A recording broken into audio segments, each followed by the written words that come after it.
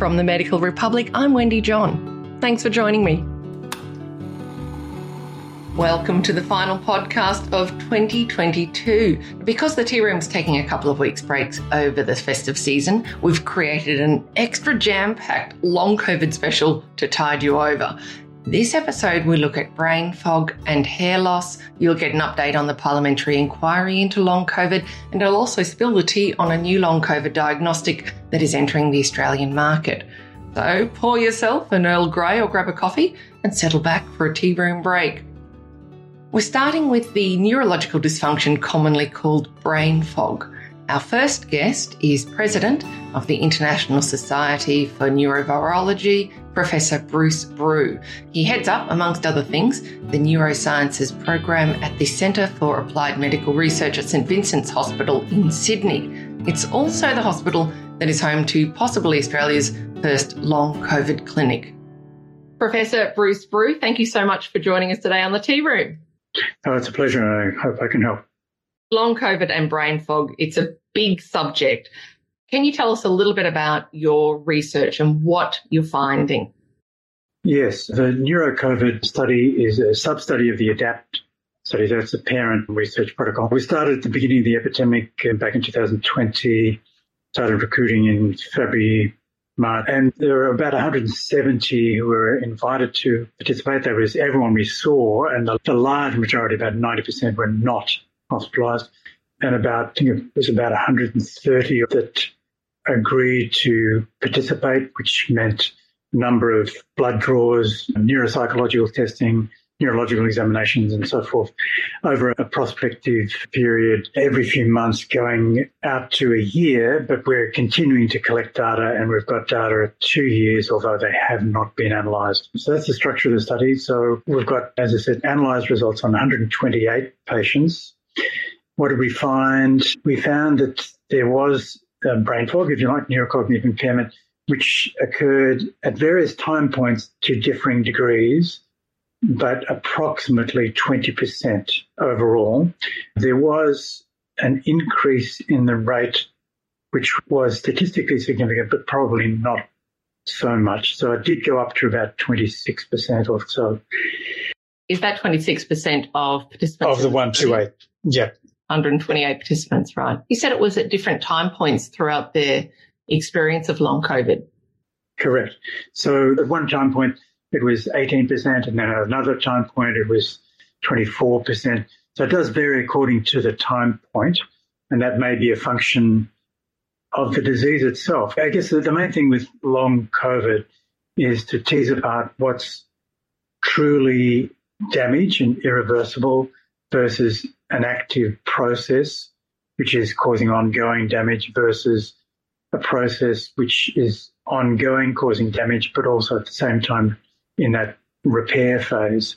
So I think that's the explanation for the fluctuation in the rates. So the numbers are small, but when you compare it to larger population-based studies using electronic databases, certainly there's a discrepancy in the numbers. But the big message I try to convey is that this study was very well conducted, so we're very rigorous, whereas with large population studies, sure, you can collect lots and lots of data and the big numbers sound very impressive, but when you drill down, the detail is not there. You can't do the detailed studies in population studies, and that's something that a lot of people forget.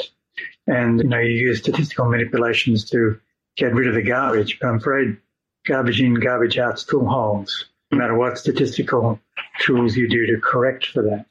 So you've got this really robust study methodology, a smaller group, right, but still 128, and you've got some rigorous methodology around that. What were some of the most significant findings, apart from the 20% on average of people experiencing neurological dysfunction? Yeah, so at the year time point, the vast majority did not improve. Now that may well change, at the later time points. So that was the first message. The second message was it is mild, the degree of brain fog. So it is a fog rather than something more opaque. But it's not something to be trivialized. And the message there is that about 20% of people were unable to get back to work. So it does have a significant impact. And then the third message was that amongst all the parameters that we looked at to try to understand why this was happening, there were two outcomes. One, there was immune activation, which in particular was related to something called the kynurenine pathway, which is a part of the innate immune system. So it's a response to some sort of insult, be it pathogen or something similar. And the idea of the pathway is to say to the immune system, time out, it's time to quieten down the response. So it'll bring the immune system into a tolerant state. Now, the problem is in long COVID that induction of an immune tolerant state goes on and on and on. So normally the pathway would signal the immune system to say, time to switch off. That doesn't happen. And as a consequence, the immune system is continually overactive. And this pathway is very activated. Now, what does that mean? It doesn't just try to induce a tolerant immune system that fails, but in the course of doing that, it produces a number of toxins, most particularly this N-pro called quinolinic acid. And that's what we found was the only parameter that correlated with brain fog.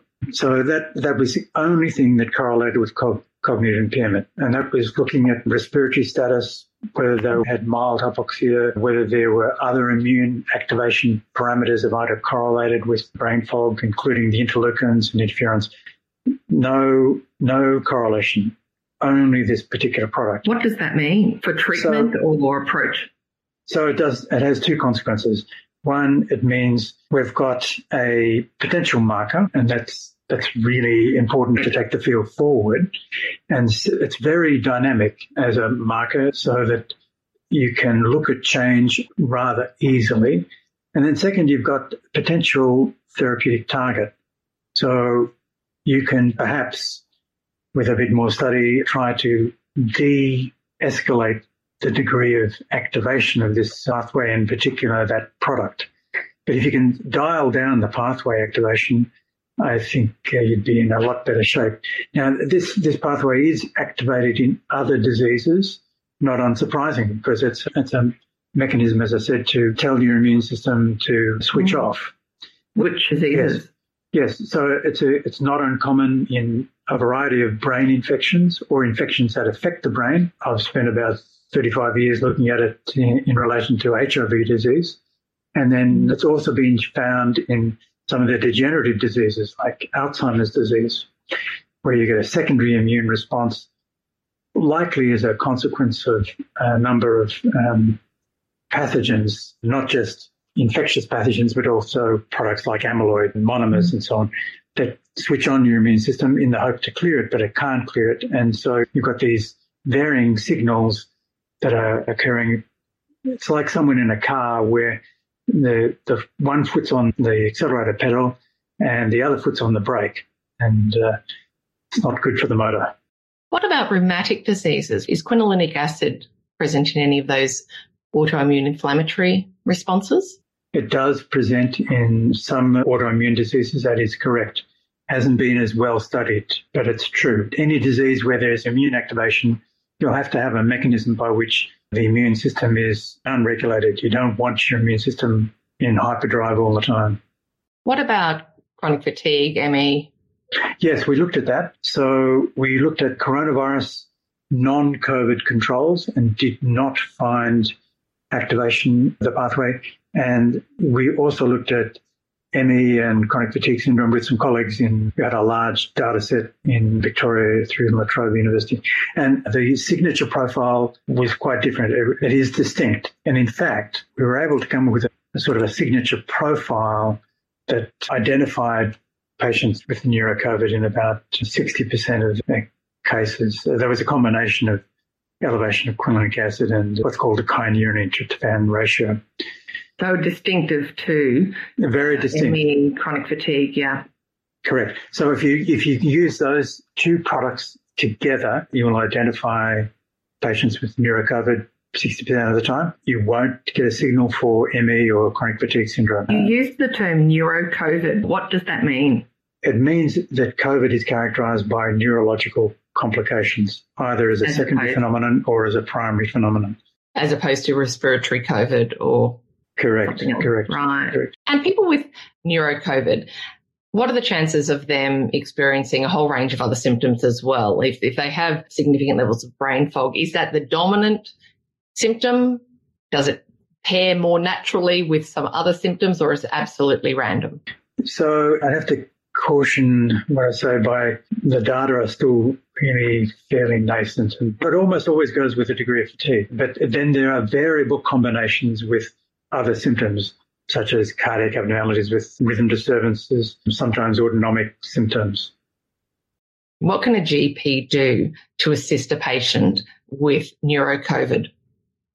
I think first up, the diagnosis should be secured as best as possible, and that the GP can absolutely help in documenting what the symptoms are and so forth, and depending on resource availability, take things further by themselves or enlist specialist support. So I think given the commonality of COVID, it's too easy to dismiss other disorders that may mimic, if you like, neuro-COVID. So I think diagnosis is important. GPs, depending on resource availability, can absolutely help in that regard.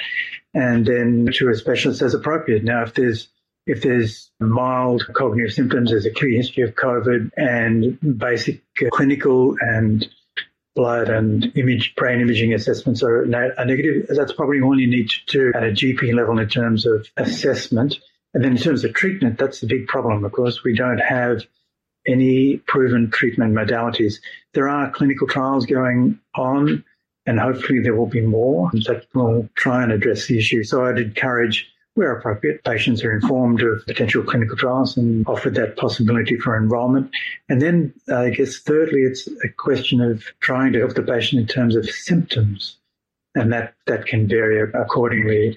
One basic rule, I guess, of the COVID management era is to really pace yourself, because if you try and really push the limits too much, you'll just crash for the next several days, if not longer. I think that sort of advice is critical and often needs to be repeated to the patient because they're keen to get better and get better quickly, so they often extend themselves when they shouldn't. So accept that the majority will get better, COVID, and neuro-COVID, some will get better. We don't know, but it's a longer haul process. And I think sort of recalibrating expectations and accommodating a pacing strategy is the best way forward.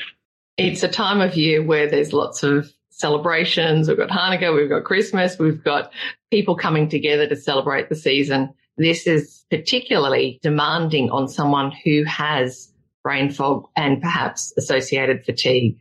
Exactly. I guess there are two issues with that. One, they will find that they won't be able to participate at all, or they'll be limited in their ability to participate because it just becomes too overwhelming to follow people's conversations and participate properly. And then the other aspect is it's an interesting phenomenon, but alcohol tolerance goes right down.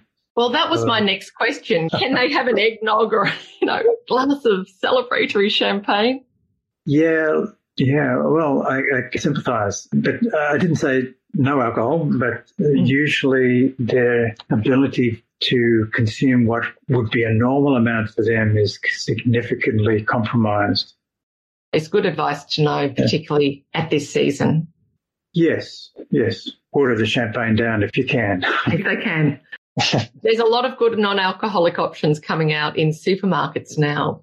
Yes, that's true. Well, which is quite interesting. Let's just quickly recap on the clinical trials. What are they actually trialling?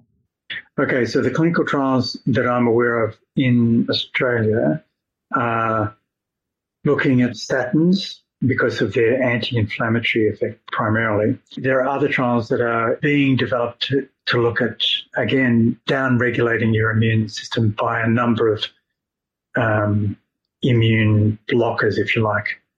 And how would a GP find out about where these trials are in order to refer a patient? That's a process in development, and it's an extremely good point. We sorely need a website that can serve as a resource centre, not only for the information I've already conveyed, but secondly, to help direct those patients who are interested in trials to the appropriate facility. If a GP did say, hey, Professor Brew, can you help me out? Would you be able to direct them in the right? Oh, yes. Sure. Definitely. So they could contact you. Yeah. Look, happy to. I guess the different mechanism when there is no website that's really serving that function would be for various GPs to go to centres that are known to have this interest. And there are several centres around the country. Is there anything else that you'd like to say about this topic for our GP audience? I guess the GPs that are listening to this are the converted, but I think not just amongst GPs, but amongst healthcare workers in general, that there are sort of two camps. One where they are cognizant of the issue, appreciate it and recognise it. The other camp is it's all been overhyped and is of no consequence, should be trivialised if not ignored. I think they're wrong.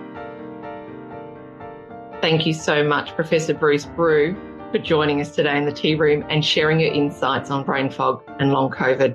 Pleasure. That was Professor Bruce Brew, President of the International Society for Neurovirology and Head of the Neurosciences Program at St Vincent's Hospital in Sydney. Before we speak with our expert on hair loss and long COVID, I'll give you an update on the parliamentary inquiry. Now, in the last long COVID special episode, I interviewed paediatrician Dr. Mike Freelander. He's a member of the House of Representatives and chair of the Health Committee that runs all the parliamentary inquiries about health. He said an issues paper would be out before Christmas and that a full report would be done by March next year. Well, he was good to his word, I'm happy to say, and the issues paper was released about a week ago. The main themes that have emerged include a lack of consistent definition of long COVID. Another theme is the lack of reliable and consistent data.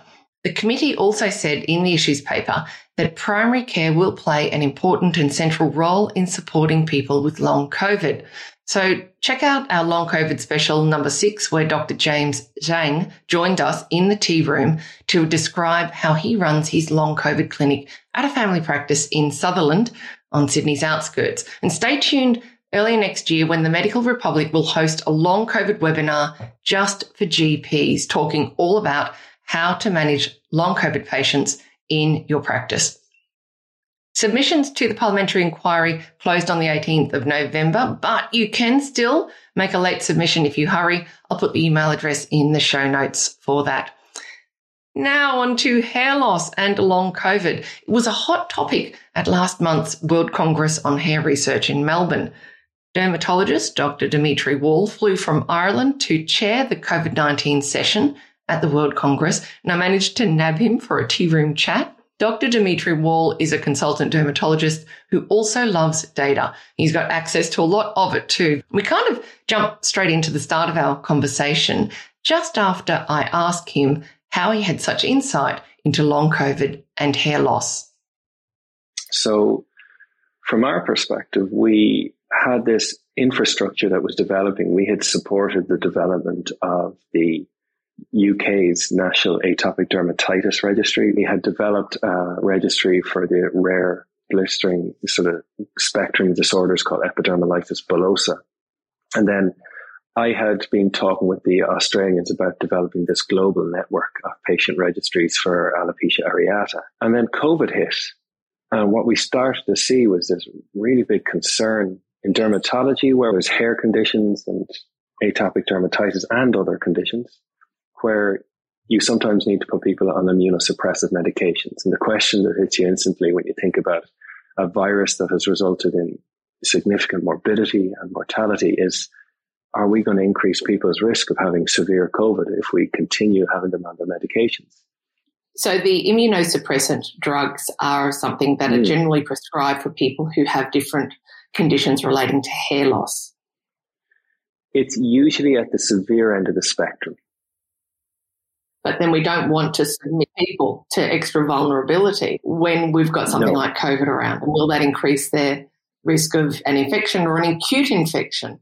That's the concern. And, if you think of the really vulnerable groups, people whose immune systems aren't working well, you're essentially pushing people more into that spectrum when you're on these conditions. So the big concern initially was what happens. This is also relevant. A lot of rheumatology patients. And that's what we found. As we started asking the question about dermatology, we realized that other groups in dermatology and elsewhere were asking the same questions about their patients, like rheumatology, inflammatory bowel disease. And we started to realize that actually, for example, if you have a patient who has a severe psoriasis and they're on an immunosuppressant, by taking them off some of their immunosuppressants, you actually risked having more severe COVID. So the actual control of their disease seemed to be more significant in terms of stabilizing them as they got hit with COVID-19 compared to the effect of an immunosuppressant. So did you find that the immunosuppressant was less of a risk than you had potentially thought originally? Well, it would be lovely to be able to ultimately say we were able to group them all into one cluster, but actually we started to realize that, like individual patients, everybody's different. And while they may fit to a degree within a certain range of characteristics, there was huge disparity. So people who are on systemic steroids, they were at higher risk of getting severe COVID, whereas one of the breakthrough medications for the therapy of alopecia areata, baricitinib, it had actually started to be used as a therapy in ICUs alongside other medications, and with those seemed to reduce time in ICU by a day. So we had this really strange but interesting collection of data suggesting that some of the immunosuppressants could actually be beneficial. Some of them may be more damaging. And that's what registries started to define as giving people a degree of awareness of the circumstances, the patients, where they could or shouldn't be prescribed. And it had quite significant impacts on how medication was prescribed, how patients were managed. Dimitri, there are some clinically valuable pieces of information that you could share about your research. What would be the key points? The most recent thing is the Secure Alopecia Registry, which kind of clusters together a lot of data about the impact of COVID on hair and the impact of hair on COVID. I think the first thing to say is that my wife, my brother are GPs, and I know how tuned in they are. And a lot of them already know a huge amount about this. One of the things that I suppose can be quite upsetting is this phenomenon of what some people have called COVID hair, which is that COVID seems to induce hair shedding that can be very dramatic in people. And what we initially found at the start of the pandemic was that it tended to take about 2 months for this to kick in, and you would have people start to present saying, I'm having huge amounts of hair fall. And, you can look at it as hair fall and say, well, COVID has done some far more concerning things. But one of the things that we know is that hair shedding in patients tends to have huge implications. It tends to occupy a huge degree of their mind. It tends to be very, very concerning. And part of the reason it does that is that as you start to see hair fall, it tends to distort your identity. So you often find people who are extremely upset. And the good guidance is that although there are some signs that suggest that this increase in hair shedding is happening sooner after COVID, and it doesn't happen in everyone, but as this kicks in, it does stop. It can typically last for about 6 weeks based on some of the data we saw, but then it tends to grow back after that. So one of the really reassuring things is that if you have somebody who comes in and says, I'm having huge degrees of hair loss, it's just coming out all over, not as individual clumps and patches. And the first question is, did you have COVID? And if they're saying, yes, I've had it in the last 1 to 3 months, there's a very good chance that it's been induced by the COVID. And the nice thing is although it's really upsetting, it's going to get better again. And the next thing they'll want to know is there anything that we can take to stop it from getting worse? And the answer in that regard is what you're looking at is the kind of an event that's happened already. And for the vast majority of patients, it's a case of the horse has bolted, and it's a case of supporting the patient through it. If you find that it's at a very early stage, there have been some data discussed by other people that suggests that a strong topical steroid onto the scalp may help reduce and may help recover the patient. There is a question about whether the medication Regaine can help, but That's probably something that takes a little bit of time to work. So when people ask, should I use Regain? I don't think it's going to play a huge role. The main thing is going to be reassurance. The other question is that sometimes with this COVID, it actually reveals that the patient has other hair loss issues. And that's something to just keep in the back of your mind that that's the case. And how would you distinguish that? What you're really looking at is what is the primary concern at that point. And if it's a diffuse hair shedding, you know it's most likely due to COVID. And what you'll see happen is that things will settle down, things will start to come back. And when the patient comes back at that point, if there's still concerns or if they're starting to see that their general hair loss pattern has changed significantly.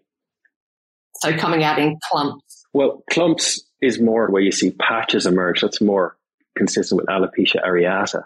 And there is a suggestion that has increased in frequency during the pandemic. There's always been this question about what triggers alopecia areata. We still don't know the answer, but viruses, and we've had reports of patients having alopecia areata following COVID, even following vaccination. So when you start to see little patches emerge, that's more in keeping with alopecia areata. Usually there are other conditions, but more likely, and we have seen the instance of that increasing. And that's something that in the first case, the reassuring data is that a lot of patients who get small areas of alopecia areata tend to improve within about 6 months. It's about 40% of patients. By a year, 60%. Is that with treatment? No, that's just they tend to improve by spontaneously. By a year, we expect to see that about 66% of patients who get it will have resolved. And I suppose it's the patients who have a more rapid trajectory, patients who have more extensive disease, where there's larger areas, or patients who have completely lost total scalp hair or scalp and body hair. They're the patients who are likely to have a more difficult course and who you might need to think about other therapies. If you have access to a dermatologist who treats alopecia areata, that can be helpful because sometimes injections of steroids, it's a small area, can be useful. I suppose one of the big discussions at the moment is that as new therapies, and this breakthrough therapy that's in the class of medications called JAK inhibitors, that is making a huge difference to patients with that more severe alopecia areata or that more progressive alopecia areata. And actually, that's what our other registry is starting to focus on. This is a global collaboration that's started with a pilot phase in Melbourne, Dublin, in Italy. It's collected just over 600 patients in the last 8 months of that pilot. And the questions that we're sort of asking are, how effective is it? How safe is it in the long run? And also, compared to the existing therapies, how effective is it? How safe is it?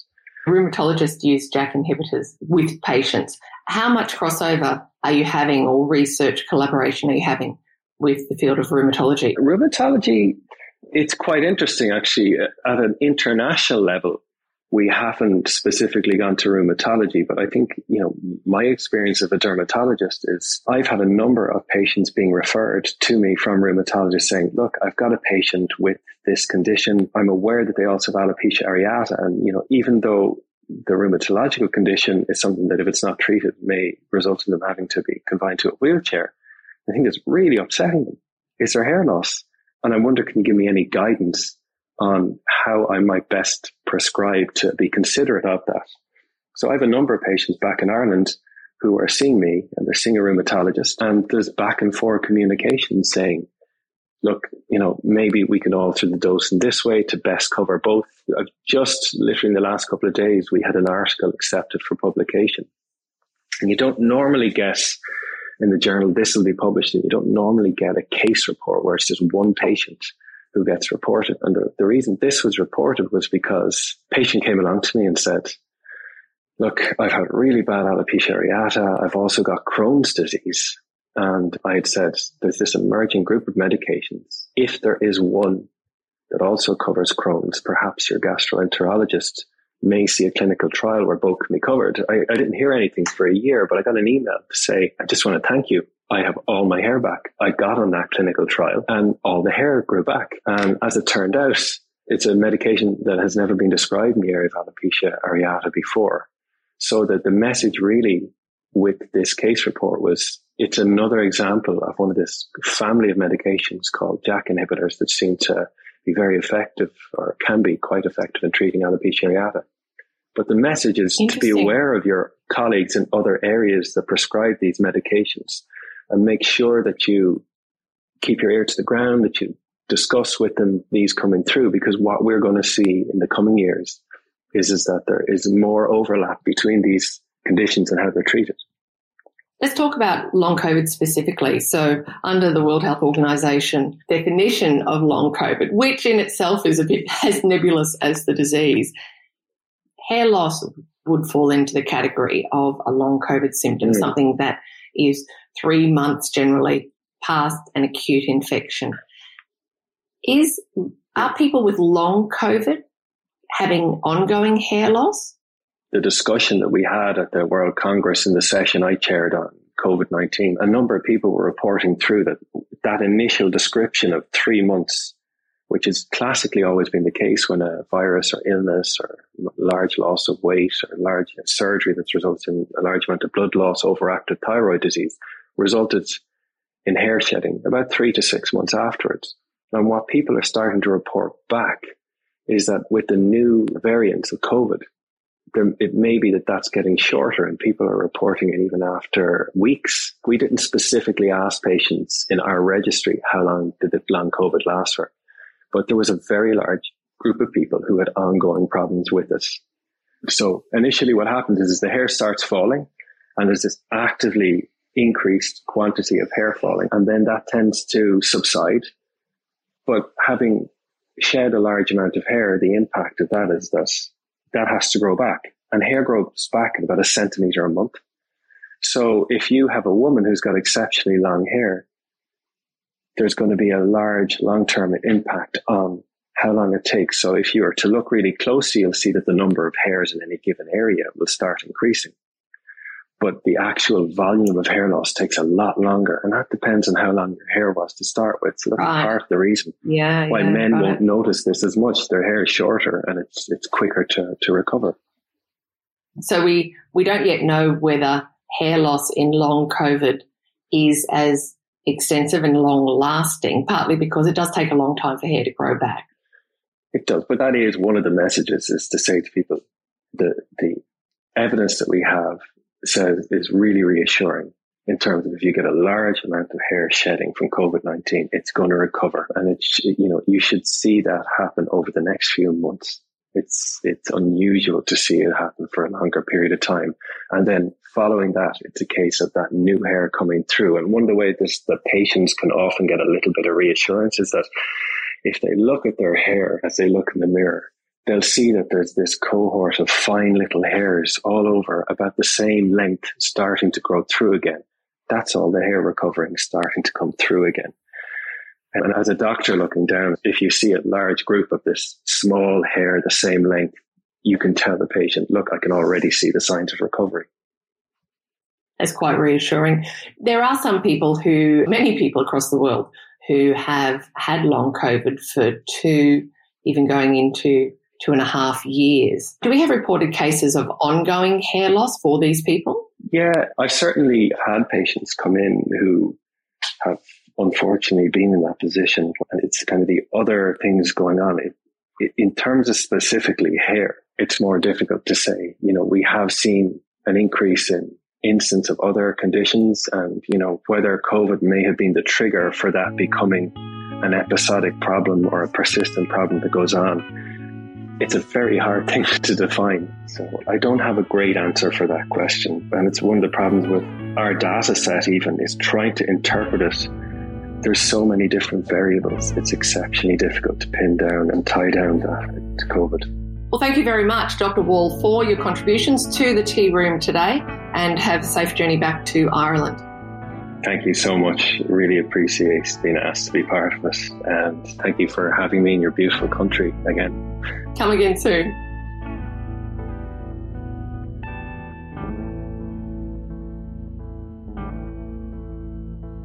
That was Dr. Dimitri Wall, consultant dermatologist and health informatician at the National and International Skin Registry Solutions in Dublin, Ireland.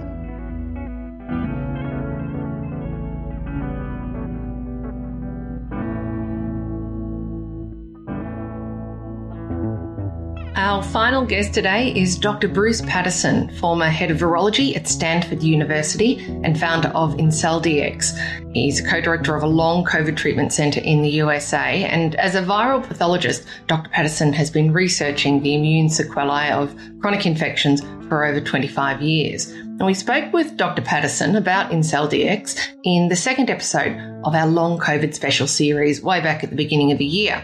Well, the news is IncelDx launched yesterday in Australia. They're immensely popular in the United States within the long hauler cohort. You only need to read the social media to hear stories of people who have had great success with the treatment. However, IncelDx has received criticism for not yet having run a clinical trial, but evidently one is in the wings, ready to start next year. Now, this interview with Dr. Patterson will hopefully spark more conversation, and I'm keen to see how it plays out next year, especially for the hundreds of thousands of Australians who have long COVID. So thanks so much for joining us today, Dr. Patterson. Can you tell us a little bit about what's being offered to the Australian market as of this week? Yes, it's very exciting. We, through a partnership with Healius, we have launched our entire long COVID program in Australia, which includes obviously the two key tests, the IncelKine test, which is now CE-IVD marked in Europe. So it's the first long COVID test with any regulatory approval. And also our Quant S1 quantification test, which is applicable to both long COVID post-vaccination individuals who have long COVID-like symptoms. So as of Monday, there is a Australia button on our covidlonghaulers.com website, where you can register, and the site will take you through all the numerous steps to register, get tested, and then eventually sign up for telemedicine with expert physicians who have been, like myself, talking to patients and helping them get treated for almost 2 years now. So normally before rolling out or scaling up for mass use, we'll look for the evidence from a randomized controlled trial with appropriate inclusion criteria, exclusion criteria, outcomes, etc. What are we basing this on at IncelDx? Well, again, we have over 40,000 patients registered. The bottom line is long COVID has no RCTs anywhere to provide any information on how to treat these patients. So we are, as a group, relying on repurpose approved medications to help long COVID sufferers to get better, whether it's symptom-based or, in our case, looking at the actual cause that we identified in vascular inflammation over 2 years ago to try and alleviate the vascular inflammation and the symptoms that accompany it. So that's our approach. And the bottom line is we're very excited to be in the initial planning phases of our RCT, and it should happen very soon after the first of the year. Oh, okay, so you'll be kicking off on a clinical trial in early 2023. Absolutely. And is that for Maraviroc and Pravastatin? Maraviroc and Pravastatin will be the first combination. Great. So what has been the uptake in the USA? I know you've got a huge base of long haulers, something like 60,000 or 80,000 people who are connected to IncelDx. That's about right. Again, I think we were the first and the earliest to, number one, identify an immune signature in long COVID to separate those individuals from patients with acute COVID. Then we went on to do further algorithms that we also published that allow us to distinguish between long COVID, Lyme in the United States. I know it's not a big deal in Australia, chronic fatigue, fibromyalgia, and of course, acute COVID, which many long haulers are in their second or third round of infections. And the reason that's so critical is what's happening in the United States, certainly, is patients are going to their physicians and saying, I have fatigue, post-exertional malaise, and brain fog, which is all over the media now as being, three of the most important symptoms in long COVID. And early on, when we identified those symptoms and our diagnostic tests, other clinicians were saying, well, we don't need a diagnostic test. We know what the symptoms are in long COVID. And in actuality, nothing could be further from the truth, because Lyme disease, post-treatment Lyme disease, for instance, fatigue, brain fog, post-exertional malaise, muscle and joint pain, same symptoms as long COVID. ME/CFS, chronic fatigue syndrome, same symptoms as long COVID. Fibromyalgia, same symptoms as long COVID. The long COVID discussion is now resonating with individuals out there who have been suffering from Lyme or chronic fatigue, and they're saying, I have those symptoms. So they go to their physicians and say, two things. I have those symptoms and I had COVID. I must have long COVID. And that's the key to precision diagnostics, because yes, they may have long COVID, but they may also have an exacerbation of Lyme, an exacerbation of chronic fatigue syndrome and the underlying antecedent infections there. And the issue underlying all of this is from a paper that we published in 2020, which showed that acute COVID causes profound immunosuppression. In some individuals with the original strains, that immunosuppression was almost as bad as what I saw, when I started my research career in HIV/AIDS in the early 90s. The only difference being it was the CD8 T cells, not the CD4 T cells, that were extremely low. There's T cell exhaustion, meaning these cells have been activated and trying to fight off, the virus for so long that they actually become exhausted. And then the last part of it is that the cells that are supposed to fight off these viral infections don't make the proper proteins to actually fight those infections off. So sum total is patients with acute COVID have immunosuppression, and they're susceptible to reactivation of herpes family viruses like EBV, CMV, HSV, shingles, etc. And patients who may have Lyme who don't even know it all of a sudden get worse. So if I put on the general practitioner's cap, which I do so very gently, one of the concerns that with this kind of a diagnostic is that it might separate the patient from the general practitioner, who also, one of the things we're finding with long COVID, as you would know, is that there are some other very serious issues that can be exacerbated or created that long COVID might mask, and it's only through really a full investigation and analysis that these cardiac issues or et cetera can be dealt with. If someone does a diagnostic and then has telehealth through your organisation, they could potentially overlook some of these other more serious issues within a person's condition. I absolutely agree. And that's not at all our model. And I think there's a lot of confusion around that. We're not trying to usurp patients. What we're trying to do is use our diagnostics, but most importantly, our diagnostic algorithms that we've developed to add to information. The general practitioners are invited to the telemedicine consult that they have with us. All we're doing is saying, okay, here's a test report that you probably haven't seen before. It has very important information regarding, either your long COVID, Lyme, chronic fatigue syndrome, fibromyalgia, acute COVID, etc.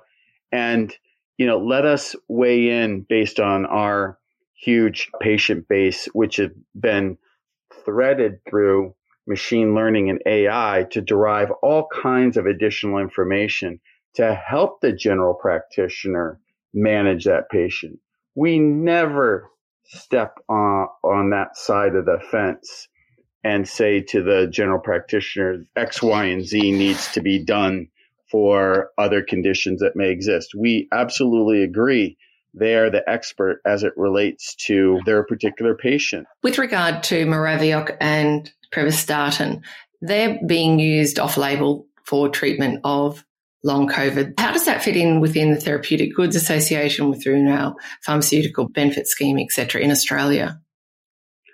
Well, again, we are just recommending is going on in these patients and giving essentially the general practitioner of a list of what may or may not work in that particular patient. We are not saying, it's Maraviroc or Pravastatin or bust, for your particular patient. But based on our knowledge, and like I said, our algorithms, we use a very targeted approach. So for instance, we have a paper that's out for peer review right now that says fatigue. Everybody has fatigue in long COVID and post-Lyme, even fibromyalgia. We know from all of our data and mining our data using AI that one of the most important biomarkers for fatigue is TNF alpha, right? So we know that if we target TNF alpha with a particular drug in a very targeted approach, fatigue should resolve. And we showed that with statistical significance in this paper that's out for peer review. Did that have an impact on neurological dysfunction as well, like brain fog? Absolutely. And in fact, in that paper is also a neurologic symptom score. So what we did in this paper, which is very interesting, we put patients on therapy with Maraviroc and Pravastatin. We've now done that in a larger study with over 300 patients with even better results, obviously because of the larger cohort. But what we did was, number one, we looked at symptom scores that are used for clinical trials all over the world: fatigue, dysautonomia, neuro, cardia, dyspnea, which is shortness of breath. And we said after 6 to 12 weeks, compare your pre-treatment with your post-treatment symptom scores. And all 5 of those symptom scores went down with statistical significance.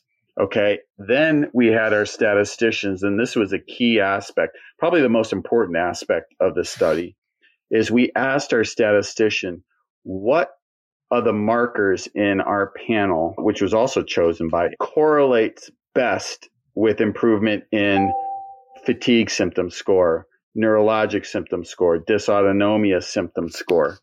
And that's where we saw statistical significance between targeting a particular cytokine and improvement in symptoms, especially fatigue, brain fog, and post-exertional malaise. And that's what is critical. We know that there's correlation. If you drop those biomarkers back to normal, there'll be an improvement in symptoms. Now, is this a new paper, or is this one that has been lined up from last year or earlier this year? Because I think that was one of the criticisms cast at the first paper. It was just such a small group. So you've gone back and pulled the bigger group. Yes. And then, of course, they all ask about controls, but there was an informative paper that just came out that said patients with long COVID, over 50% of them don't get better without intervention.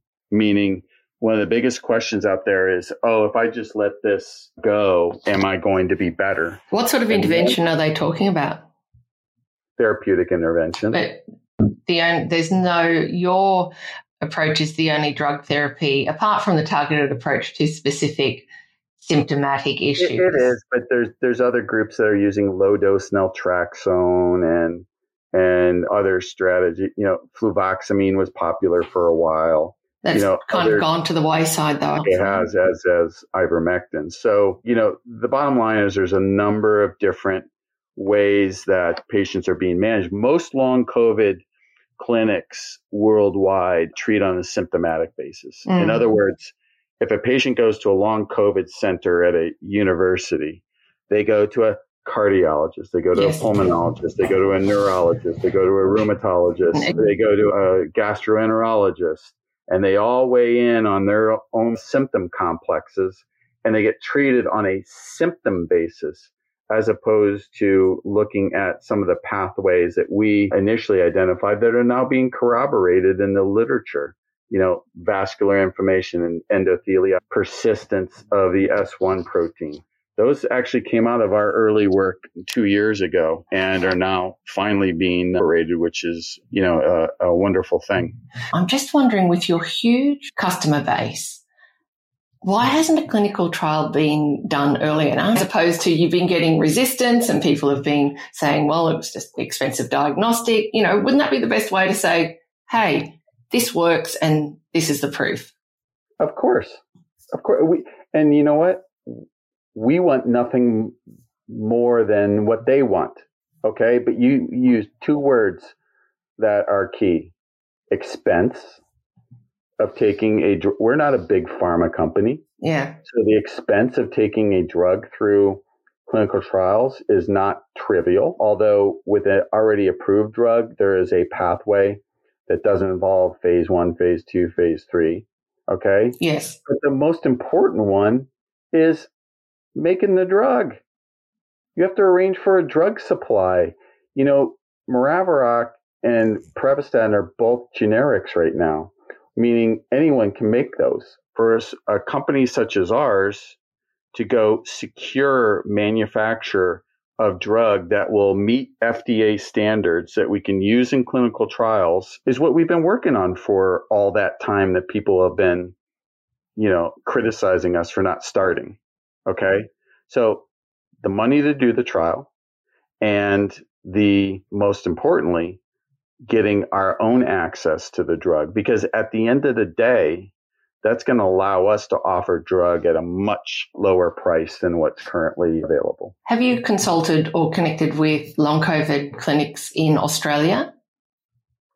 So I've given, I believe, 2 talks for different physicians groups in Australia that do see a significant number of long COVID patients, and we're very anxious to work with them. Like I said, the whole model of establishing the testing and our telemedicine there is with the sole purpose of engaging Australia's own physicians to take part in what we're doing, to be part of the whole process.